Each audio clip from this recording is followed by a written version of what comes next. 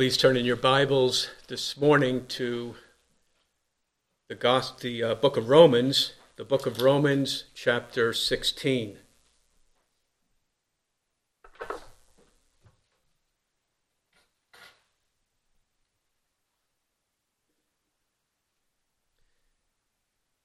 Romans chapter 16, and I'll read the first 16 verses. And Paul says in verse 1, I commend to you our sister Phoebe, who is a servant of the church which is at Cenchrea, that you receive her in the Lord in a manner worthy of the saints, and that you help her in whatever matter she may have need of you, for she herself has also been a help of many, and of myself as well.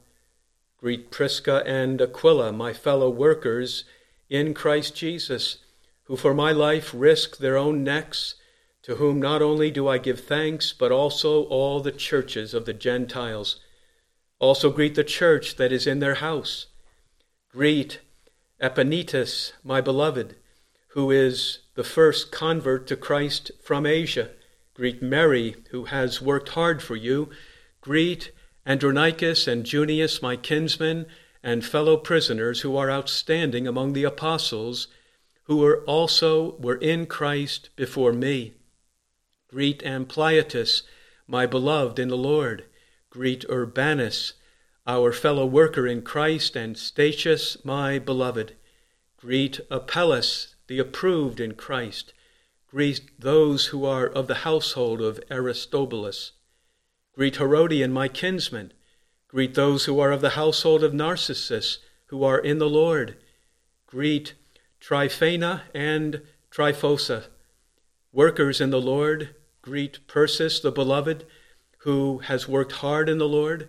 Greet Rufus, a choice man in the Lord, also his mother and mine. Greet Asyncritus and Phlegon, Hermes, Patrobas, Hermas, and the brethren with them. Greet Philologus and Julia, Nereus and his sister, and Olympus, and all the saints who are with them. Greet one another with a holy kiss. All the churches of Christ greet you. The Apostle Paul closes this lengthy letter to the church in Rome here in this chapter. Paul did not plant the church in Rome. We are not certain who or how the church there was planted, and at the time that Paul wrote this letter, he had never even been to the city of Rome. But because there was much correspondence between the apostles and the churches, he knew a number of the believers in Rome, and so he sends greetings to them with much love and affection in this closing chapter. This letter to the Romans was Paul's greatest theological treatise, and in it he shows great knowledge of the deep things of God, and yet here at the end of this chapter he shows great love as well. And great knowledge and great love can and should exist at the same time in the hearts of Christians. Heaven will be a place of perfect knowledge, and heaven will be a place of perfect love, and so we should not be surprised when we see the two together. And we see it here in the words of the Apostle Paul. This morning we want to look at Paul's greetings to the believers here in Rome, which really begin in verse 3 down through verse 16. In verses 1 and 2, he mentions a woman whose name was Phoebe, and he calls her a servant of the church which is at Cenchrea. Now, Cenchrea was right next to the seaport city of Corinth, and so many believe that Paul was in the city of Corinth when he wrote this letter, and he sent the letter with Phoebe, who had perhaps some business over in Rome. And then what follows is these various commendations of the believers in the church at Rome. What we see here is the gospel in practice. We see what the gospel produces in the lives of believers. We have looked at different times at the lives of individual believers in the Bible. This morning, we look at the life of a church, the church at Rome. Paul mentions often at the close of his letters, he sends greetings to different brethren in the church. This is the longest list that he gives in any of his letters, and the names which Paul mentions here tell a story. What we see here is some of the characteristics of a spiritually healthy Christian church. And we want to look at some of them this morning. The first is there is unity out of diversity in the church. Unity out of diversity. This church here in Rome was made up of every, it seems, diverse group of people from every ethnic background, from different social and economic classes in the city of Rome. The first thing we see here is that the church was made up of both Jews and Gentiles. In verse 6, he says, "Greet Mary." Mary was a Jewish name. We have a number of Marys in the gospel records. In verse 7, he says, "Greet Andronicus and Junius." He says, "My kinsmen," he means my fellow countrymen among the Jews. This is the way Paul used the word back in chapter 9 and verse 3, where he says that he wished that he could be separate from Christ for the sake of my brethren, my kinsmen, according to the flesh, who are Israelites. And so these were fellow Jews in the church at Rome. We see the same thing down in verse 11. He says, "Greet Herodian, my kinsman," my fellow kinsmen from among the Jewish people. And then we see that there are clearly Greek names. For example, in verse 10, he says, "Greet Apelles." Then in verse 15, he says, "Greet Philologus and Julia and Nereus and his sister and Olympus and all the saints who are with them." These are Greek names. Then, in addition to these Greek names, we have people from different parts of the Greek world. For example, in verse 9, he speaks of Urbanus. And Urbanus would have meant that this is a man who comes from the city of Rome. But then down in the middle of verse 5, he says, "Greet Epaenetus, my beloved, who was the first convert to Christ in Asia." By Asia, he means what we call today Turkey. So Epaenetus was from Turkey, Urbanus was from Rome, others, so there were Gentiles from different parts of the Gentile world there in the church at Rome. There were no two groups of people who were more at enmity with one another than Jews and Gentiles. The Jews looked down upon the Gentiles. They regarded the Gentiles as unclean. They called them dogs. They would not allow the Gentiles into the temple in Jerusalem, lest they would defile it by their presence. And so there was this great enmity and hostility between Jews and Gentiles that had existed for centuries. And yet the gospel of Jesus Christ broke down that wall of separation between them, as Paul says in Ephesians chapter 2. The gospel took Jews and Gentiles and brought them together into one new body, the church, and established peace between them. And so if Jews and Gentiles could be reconciled to one another, if Jews and Gentiles could be brought together in peace in the church, then any groups of people can be brought together in the Christian church. Then we also have here slaves and slave owners, or masters as they are called. 1/3 of the people in the Roman Empire were slaves at this time. And some of the names that are listed here are well-known slave names. In verse 8, we read of Ampliatus, a slave, a common slave name at that time. And there are others here who we'll see who were wealthy and probably the slave owners, the masters. In other letters of the Apostle Paul, he writes of how slaves and masters are to treat one another. They were surely present here in the church at Rome, slaves and masters. The gospel, the truths of the gospel would eventually lead to the abolition of slavery. That's what we see wherever the gospel continues to have great influence in the world. There is no slavery. The gospel eventually eliminates it. But until that time, what we see here is the most remarkable thing, that there are slaves and their masters together in the same church in peace and unity, worshiping God together. If ever there were two groups of people from different social and economic backgrounds, slaves and masters, that's what we see here, and they are together in the same church. Then we have male and female names mentioned throughout this list. If we knew the Greek language, we would read down through the list and we would be able to recognize immediately which one was which. But there are male and female names throughout the list. The Roman culture was a patriarchal culture. Women were regarded as second-class citizens.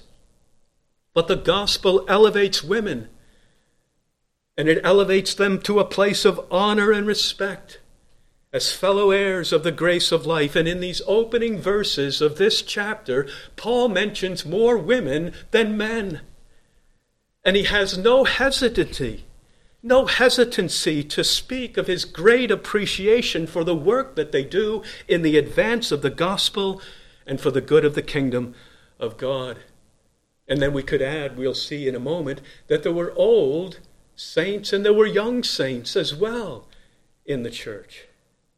So what we see here in the church at Rome is this diversity: Jews, Gentiles, slaves, free, male, female, young and old, all of them together in unity in the body of Christ, the church.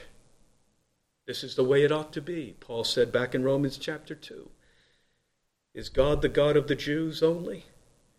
Is he not the God of the Gentiles also? Yes, of Gentiles also. And so we have one God over Jews and Gentiles and all men together. Paul wrote to the Galatians in chapter 3 and verse 28, he said, there is neither Jew nor Greek. He said there is neither slave nor free man. There is neither male nor female, but you are all one in Christ Jesus. So this is the unity that exists out of diversity, which begins on earth in the Christian church. It ought to begin here, and then it comes to its perfection in heaven, where we read of all the saints before the throne of God who have been purchased by the blood of Christ from every tribe and tongue and people and nation. We find today the world is speaking so much about diversity, always trying to figure out some way in which they can get people from diverse backgrounds to come together and to exist in harmony and peace with one another. But the church ought to be the only institution, and it really is, where people from all these different backgrounds can come together voluntarily, not by force of government or laws, voluntarily, willingly come together in peace and harmony to love and serve one another and to worship the one true God. So we ask the question, well, how does this unity come about out of all of this diversity? How does it happen in the church? And the answer to that question brings us to our second point this morning concerning this church, and it is that all believers are in union with Jesus Christ. All believers are in union with Jesus Christ. What we see here in these verses is that little phrase, in Christ, in the Lord, no less than 10 times in these opening verses. We'll look at just a couple of them here. We see in verse 3, Paul says, greet Prisca and Aquila, my fellow workers in Christ Jesus. Then we see in verse 7, he says, greet Andronicus and Junius And then he says at the end of that verse, who also were in Christ before me. In verse 8, greet Ampliatus, my beloved in the Lord. Greet Urbanus, our fellow worker in Christ, and Stachys, my beloved. Greet Apelles, the approved in Christ. Then in verse 10, greet, or 11 rather, he says, greet Herodian, my kinsman. Greet those who are of the households of Narcissus, who are in the Lord. Verse 12, greet Tryphena and Tryphosa, workers in the Lord. Greet Persis, the beloved, who has worked hard in the Lord. Greet Rufus, a choice man in the Lord. So this is what we find throughout all of these greetings, that Paul speaks of them as being in Christ, in the Lord. And this speaks of the union that believers have with Jesus Christ. All believers are in Christ, in the Lord Jesus. By nature, we are all born into this world in Adam.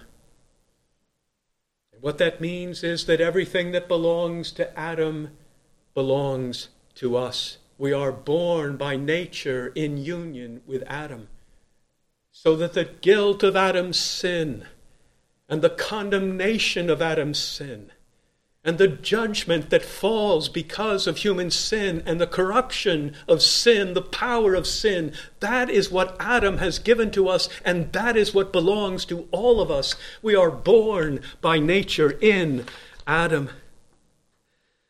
Paul wrote of this back in chapter 5 of this letter. He said, through one man sin entered the world, and death through sin. And so death has spread to all men because all sinned. He means all of us have sinned in union with Adam.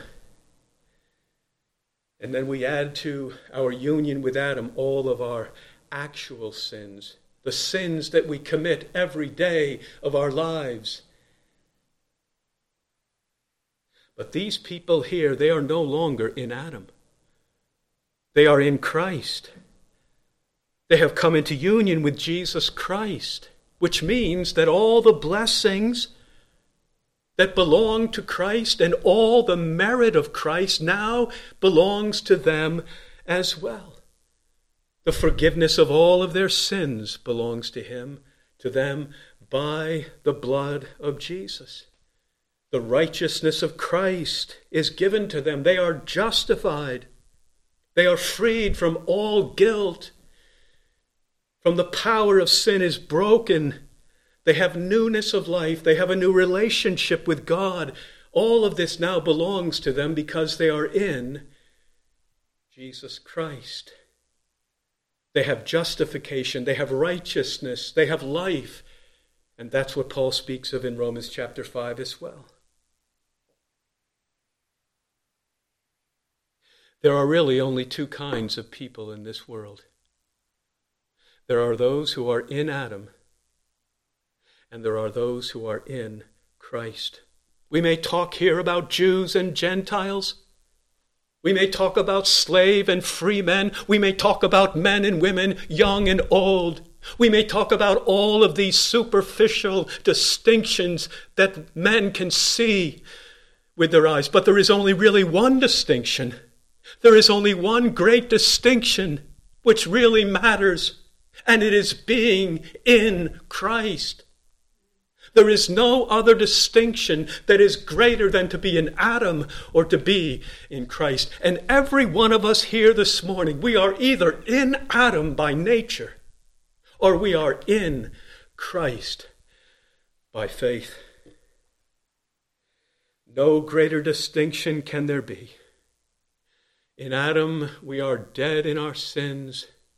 In Christ, we are alive to God through him. In Adam, we are under the condemnation of God. In Christ, we are under the favor and the love of God. In Christ, we are outside of all the mercy and the kindness and the forgiveness of God. In Christ, we are under all the mercy and the peace and the forgiveness of God. In Adam we are slaves of our sins and cannot set ourselves free. In Christ we have been set free, and now we are the slaves of righteousness. Thanks be to God that what happened to these Romans was that they were born in Adam. But thanks be to God, there was a way out of that union with Adam that brought them into union with Jesus Christ. And that great change came about by the gospel. That's what happened to them. They were in Adam. They were all in Adam by birth. Then they heard the gospel of Jesus Christ. And they heard everything that Christ has done for sinners by his righteousness and by his blood upon the cross. And they believed in the gospel. And as soon as they believed in the gospel, that's what happened to them. They were transferred out of union with Adam immediately into union with Christ, and all the merit and the blessings of Jesus began to flow down to them. The gospel becomes the power of God to their salvation, and the gospel began to change their lives and to make them more like Christ. We live in a very increasingly godless, and it is becoming an increasingly pagan society. The whole direction of our culture is in one movement away from more and more truths of the Bible. And we seem to be going down into things of very deep wickedness in our land, things that we could hardly even have imagined some years, just short years ago. Now those things are approved in our culture. And now those things are propagated by social media and the internet and bombarded upon the minds of the people, even young people. We are sinking into a paganism. But the culture of ancient Rome, where these people lived, was a culture of paganism as well.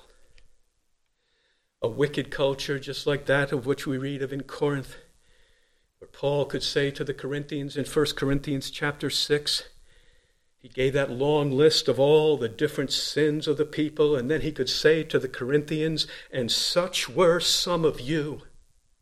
But you were washed, but you were sanctified, but you were justified in the name of our Lord Jesus Christ and the Spirit of God.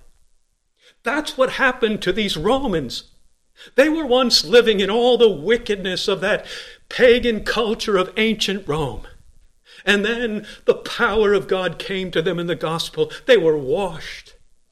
They were sanctified. They were justified.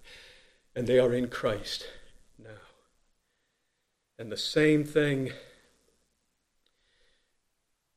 that happened to them can happen to us here today who hear the word of God.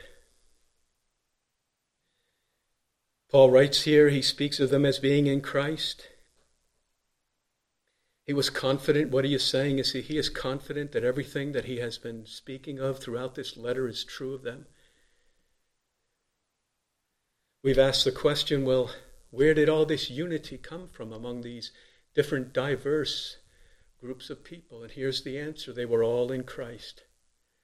What that meant was that whatever superficial differences they may be among them in this world, and we could add to that all kinds of other differences that exist among people, but to be in Christ, what that means is that the greatest and the most important things of life and eternity now become those things that bind God's people together. They were justified through Christ. They had peace with God. They were once slaves of sin, now they were slaves of righteousness. They were once under condemnation, now they are under the love and the grace of God. They have the hope of eternal life. They belong to the one family of God through Jesus Christ. They have all been washed by the same blood of Christ. They are all those who share the same purpose in life, to glorify God, to live by the gospel, by the grace of God. And so they share the same joys and sorrows, the same hopes and fears, and they are all headed into the eternal kingdom of God in the world to come. Those are things that bind men together and create unity of heart and life, whatever the superficial differences may be. So the unity of being in Christ is far greater than any earthly distinction among them. And so, let me say to all of us here this morning, we are either in Adam or we are in Christ. There's no halfway point between the two. It's one or the other. It's not both at the same time. And if we are in Adam, the condemnation that belongs to Adam belongs to you. The judgment of God and the wrath of God that belonged to Adam belongs to you as well.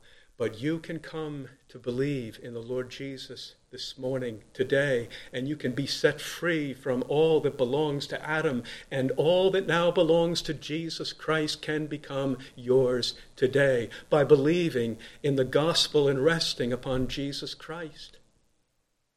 Paul said in Romans chapter 6 and verse 23, he said, the wages of sin is death, but the free gift of God is eternal life in Christ Jesus our Lord.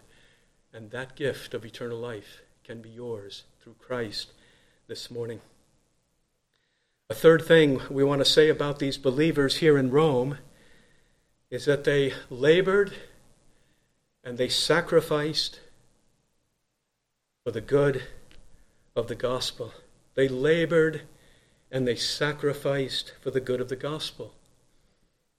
These things are always together: labor, sacrifice, and it's all done out of love for Christ.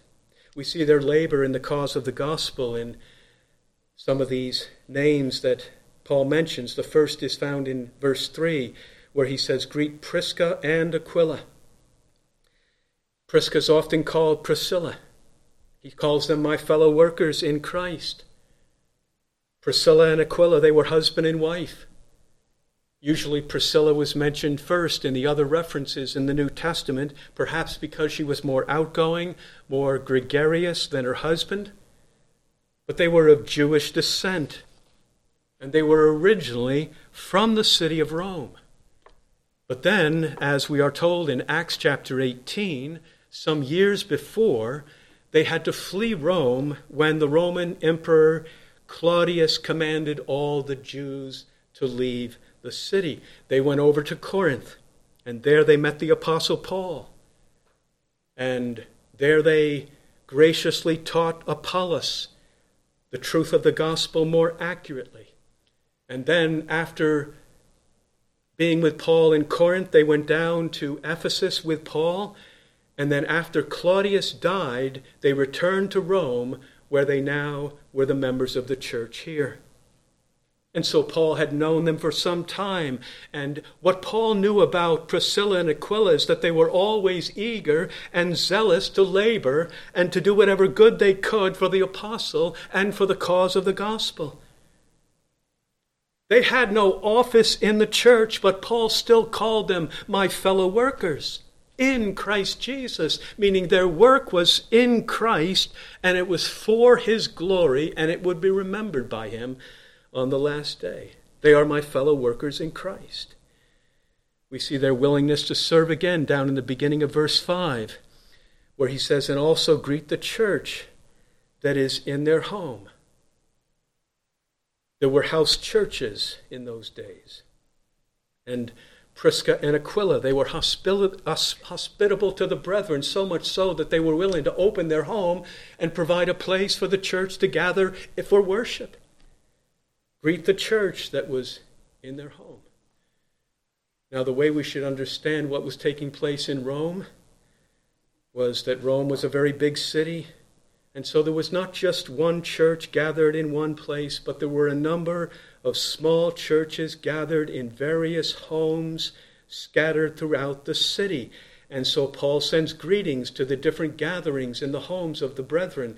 First here to the home of Priscilla and Aquila, but then we find the same thing down in other verses. We see in verse 14, he says, "Greet Asyncritus and Phlegon and Hermes, Patrobas and Hermas, and the brethren with them," which would indicate the brethren that were gathered with them in their house church. Then in verse 15 he says, "Greet Philologus and Julia, Nereus and his sister, and Olympus, and all the saints who are with them," referring once again to the small church that was gathered there in their home. So not just Priscilla and Aquila, but other believers as well. They were generous, hospitable in opening their homes to the various small churches scattered throughout the city. We see the hard work of the willingness of them to labor for the gospel again in verse 6, where Paul says, "Greet Mary, who has worked hard," he says, "for you," for the church there. We don't know what she exactly did. We do not need to know. But she worked hard. The word means that she was very diligent. She labored. She took pains in her works of service. There are always works of many service that can be done in the church. There are works of hospitality. There are works of generosity. There are works for caring for the sick and the needy, doing good to the poor. There are works of visitation. There are works of meals. There are works of witnessing, works of fellowship. Many different works can take place and are needful in the life of any church. If anyone wants to be like Mary here, who worked hard for you, all one needs to do is to have a heart like Mary of service and to lift up their eyes and look about themselves, and they will find many works that are done and can be done in the Christian church. So here is Paul. It seems that he had never met Mary, but he knew of her, perhaps through Priscilla and Aquila. But he could not bring this letter to a close without commending her. He approved of her. "Greet Mary," he says, "who has worked hard for you." We see the same willingness in others. We see down in verse 9, he says, "Greet Urbanus, our fellow worker in Christ." And then in the beginning of verse 12, he says, greet Tryphena and Tryphosa, workers in the Lord. Greet Persis, the beloved, who has worked hard in the Lord. Two women there in verse 12. They seem to be sisters, and they were both workers in the Lord. And at the end of the verse, Persis, the beloved of Christ, who worked hard in the Lord as well. So what would any church do without such brothers and sisters in the church who are eager to do whatever good can be done for others and for the good of the church? Every church needs such people, and no church can survive without such people. And the church at Rome had a number of them who were always willing to serve and to work for the good of others. And the same thing can be said here of us as well. It's a rather remarkable thing that Paul mentions their works here in Romans chapter 16. Because you remember back in the earlier chapters, Paul had to say so many things against good works as earning salvation. He said, we maintain that a man is justified by faith apart from the works of the law. Paul said we are saved by grace through faith without any good works that we contribute to it. And Paul had to be most adamant about that back in the early chapters of this letter.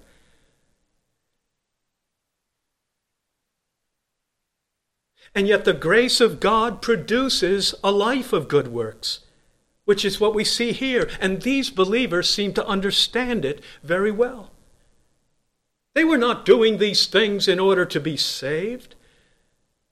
They were doing them because they were saved by the grace of Christ.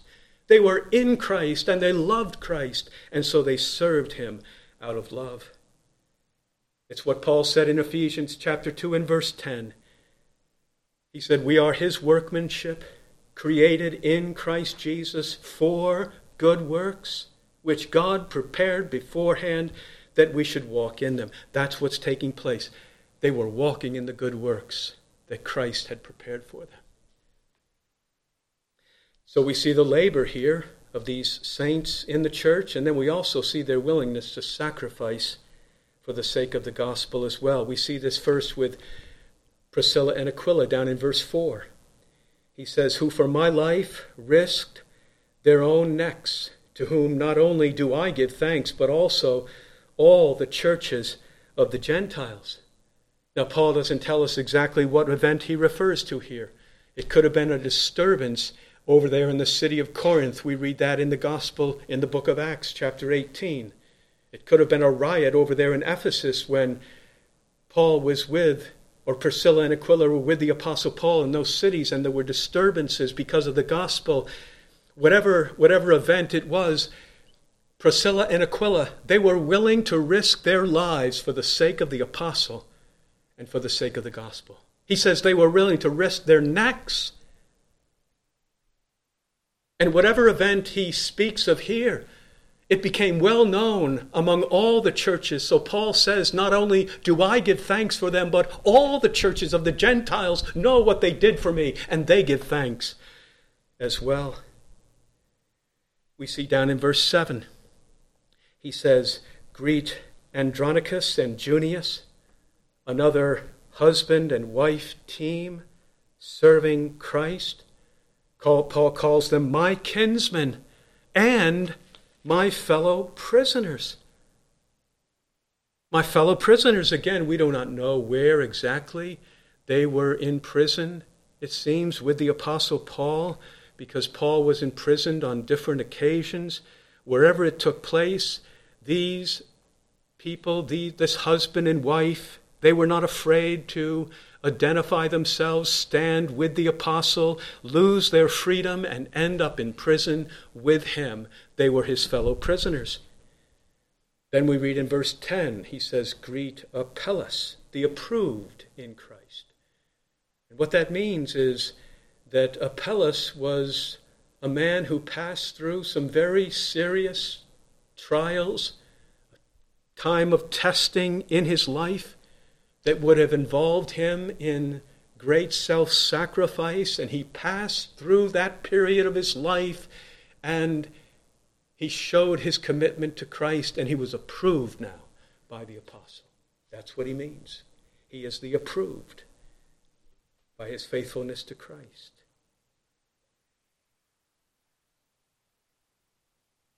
Paul wrote this letter in 57 AD to the church at Rome. The emperor at that time was Nero. Only 7 years after Paul wrote this letter, in the summer of 64 AD, a great fire took place in the city of Rome. It burned for more than a week. It destroyed 3/4 of the city. And Nero blamed the fire on Christians. And he began a great persecution against them. And many believers, perhaps some who were mentioned here, they were arrested, they were tortured, they were brought into the Roman Colosseum, and they were given to the wild beasts for their death and for the amusement of the spectators. Paul did not know that when he wrote this letter, that would happen in 7 years, but God knew it, and the Holy Spirit inspired Paul to write these words. If we look back in verse 8, chapter 8 of this letter, we can look back to chapter 8.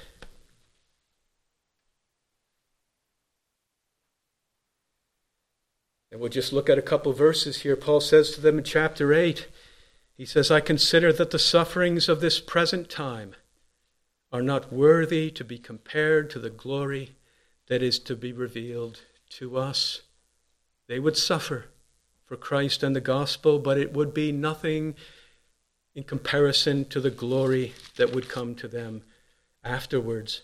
And then we read down in verse 35 of this chapter. Paul says here in verse 35, who shall separate us from the love of Christ? Shall tribulation or distress or persecution or famine or nakedness or peril or sword, can any of these things that can come upon us separate us from Christ? The answer is no. He says in verse 36, just as it is written, for thy sake, for Christ's sake, we are being put to death all day long. We are considered as sheep to be slaughtered, but in all these things, he says, we are overwhelmingly conquerors through him who loved us. So this is what was soon to come upon them. And we can assume these brethren were willing to suffer as they were called upon to do so.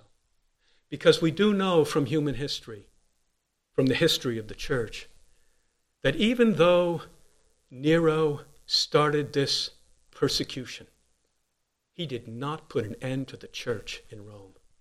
The church in Rome continued. He could put out that first fire of the buildings in Rome, but he could not put out the fire of the gospel in the hearts of men and women in Rome. And the church continued to grow in Rome. Isn't that the way it normally is? Or so often it is that where there is persecution, the gospel continues to have greater power. And where there is comfort and luxury and prosperity, it is often not so.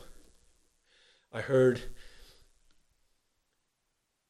on the radio recently of a pastor who went over to China, and he was visiting with Christians over there in China where there is persecution. He's an American pastor, and then a Chinese pastor took him to the airport to fly back to the United States. And the American pastor said to him, to the Chinese pastor, we will pray for you. The Chinese pastor said to the American pastor, we will pray for you too. And so the American pastor said, well, what will you pray for us? The Chinese pastor said, we'll pray that you be persecuted. Isn't that something? Because they know what persecution does. And the power of the gospel cannot stop. The power of the gospel overcomes the persecution of these people. That's what was taking place among these brethren in Rome. We turn back to chapter 16. Chapter 16. I do not pray for persecution myself. So I share that with you. I am not promoting it. But it is a reality in so many places of the world, and God overcomes it when it does happen. So what we see in the life of this church here in these opening verses of this chapter is these people willing to serve and labor for one another in whatever they could. And they were willing to suffer and make great sacrifices for the good of the gospel whenever they were called to do so. All of it was done out of love for Christ. We see in verse 8, he writes, greet Ampliapus, my beloved in the Lord. He was loved of the Lord as all of them were loved of Christ. And so Christ loved them, and he suffered for them in the death of the cross, and by the blood of the cross they were in union with Christ and all that he had done for them. They loved Jesus, and so they were willing to serve him and to suffer for his sake.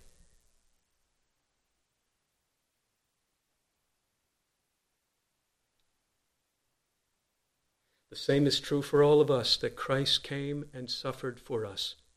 God demonstrates his love toward us in that while we were yet sinners, Christ died for us, Romans 5 and verse 8. And if Christ was willing to die for us as sinners, that we might be saved, then should we not be willing to serve him in the church and labor hard as these brethren did for his honor and his glory, and be willing to suffer as well whenever we are called upon to do so.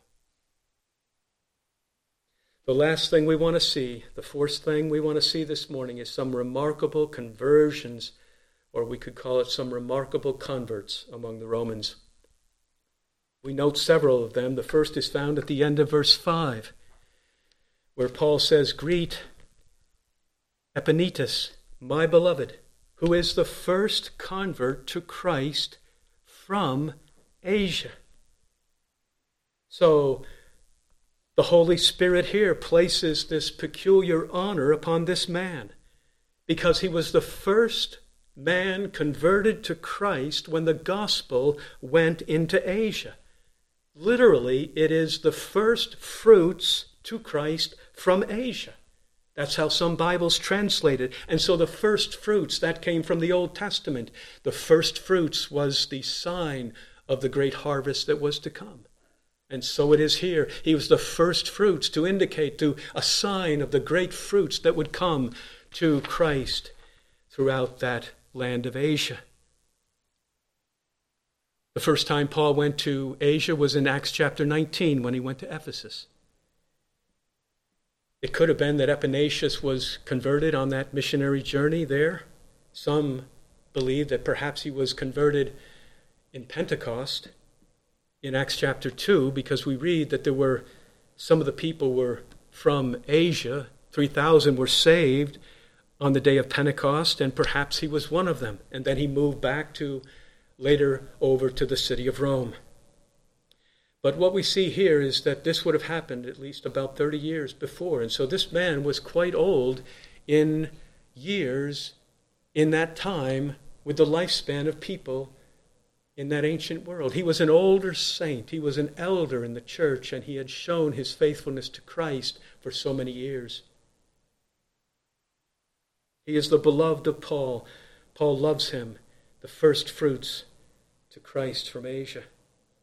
Another man of interest here is found at the end of verse 10, where we read his name, the end of verse 10, Aristobulus. Greet those, he says, greet those who are of the household of Aristobulus. Now, many believe that Aristobulus was the grandson of King Herod the Great. The grandson of King Herod the Great, he was also the brother of King Agrippa. And what that means is that he was from the royal family. He was a man of wealth and power. He was the owner of slaves. And it is probably his slaves that Paul greets here in this verse. We notice, he says, greet those who are of the household of Aristobulus. He does not greet Aristobulus himself directly. He greets only those who are of his household. And so some would think that Aristobulus was not a Christian, but his household had become Christians. Many in his household, the servants, the slaves of this man who was of the royal family. The gospel had come into his home, and his slaves, his servants, were now believers in Christ. God, in sovereignty here, passed over the master and came and saved the servants.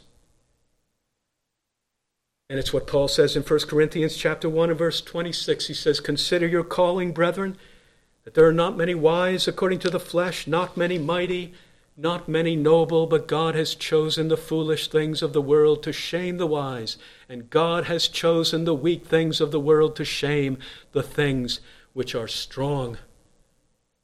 On the other hand, we see in verse 11, he says, greet Herodian, my kinsman. Herodian, that name meant that he was from the family of Herod, King Herod. And so here, the gospel went and saved one of the great and powerful of the earth, and the gospel is able to save them as well whenever Christ wills.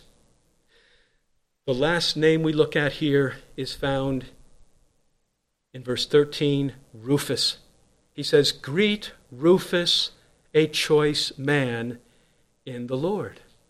Now this man, Rufus, is generally thought to be the Rufus who is mentioned in the Gospel of Mark. And we'll turn there for a moment and see that verse in Mark chapter 15.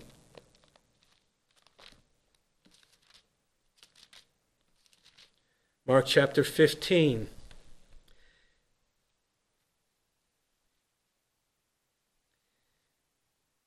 And the scene here in Mark chapter 15 is that Jesus is condemned to crucifixion.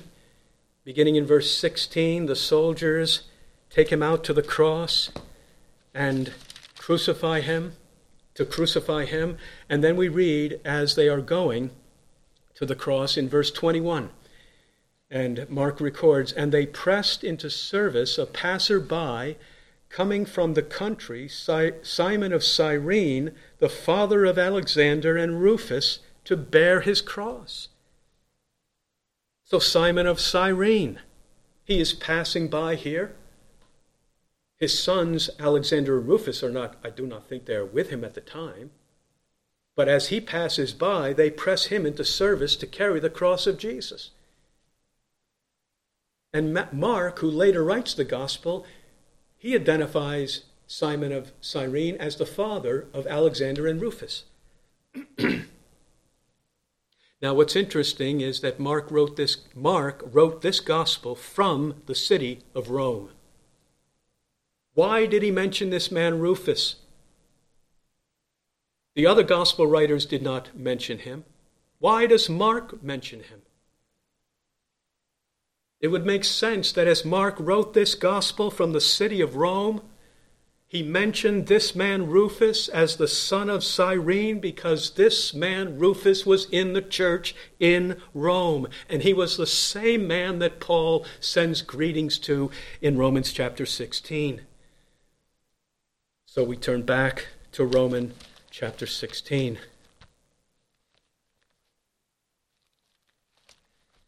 Rufus, the son of Simon of Cyrene, becomes a Christian, a choice man in the Lord, in the church at Rome. So what we have here in Romans chapter 16 are some very remarkable converts.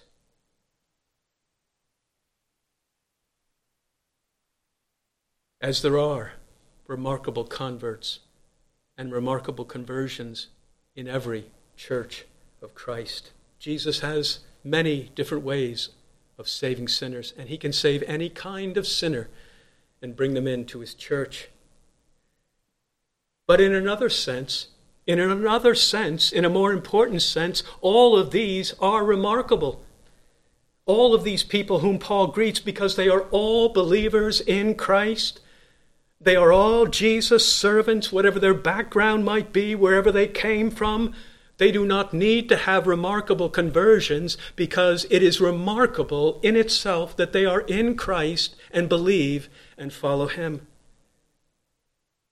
And what we seem to find here is that many of these conversions probably took place among family relations in simple and ordinary ways, because we find husbands and wives here.